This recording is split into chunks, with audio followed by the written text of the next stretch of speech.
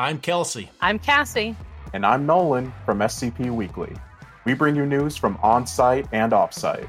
And we share your love for the creative community that surrounds the SCP Wiki. Join us on Tuesdays for new episodes, wherever you listen to podcasts, or on YouTube at SCP Weekly. The file you are about to hear has been thoroughly scrutinized by the Ethics Committee and approved by the O5 Council for release to trusted associates of the Foundation. This is SCP Unredacted.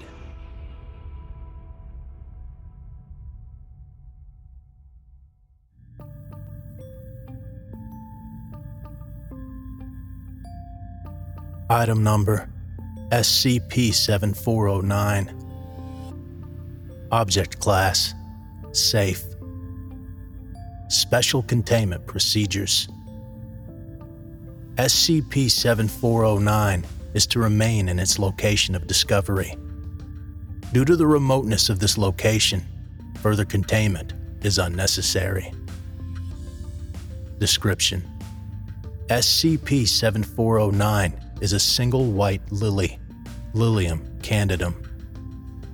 The anomaly bears visual resemblance to domesticated Lilium candidum found on Earth. However, the object is located approximately 700 million light-years from Earth. This location is notable for being at the approximate center of the Boots Void. The anomaly was discovered during a routine patrol of its surrounding area by unmanned Foundation drone Phoenix. Once Phoenix encountered the anomaly, it switched itself to manual control mode and awaited further instructions from ground control. Upon seeing the object, ground control noted a desire to leave it alone, which they identified as a minor compulsion effect. Despite this, the team instructed Phoenix to attempt to retrieve a sample of the anomaly. When the drone came within 1 kilometer of the anomaly, its propulsion jets abruptly lost power. Phoenix's momentum was still able to carry it to the object, however, was unable to collect it or retrieve samples. The anomaly appeared to have been anchored to its location by an undetectable force. Phoenix's jets returned to normal functionality after photos of the object were taken, and ground control directed it back toward its routine patrol. The area surrounding the anomaly contains several large clouds of small particles, later identified as Lilium candidum pollen. The volume of these clouds is consistent with 16.2 billion years of pollen production.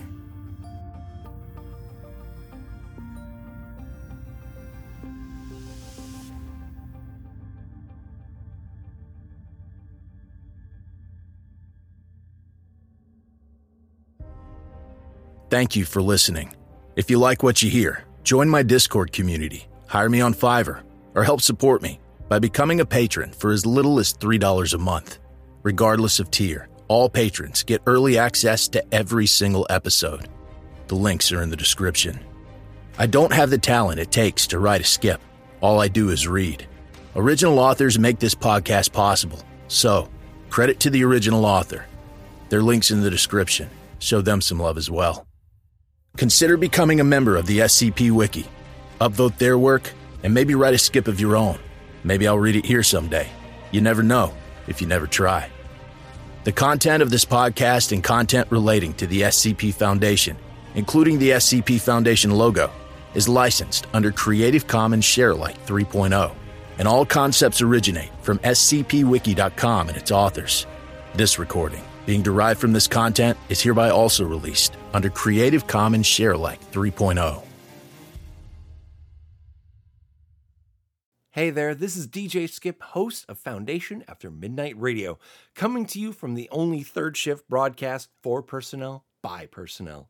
Be sure to tune in wherever you listen to podcasts to not miss out on containment news and community announcements from within the Foundation.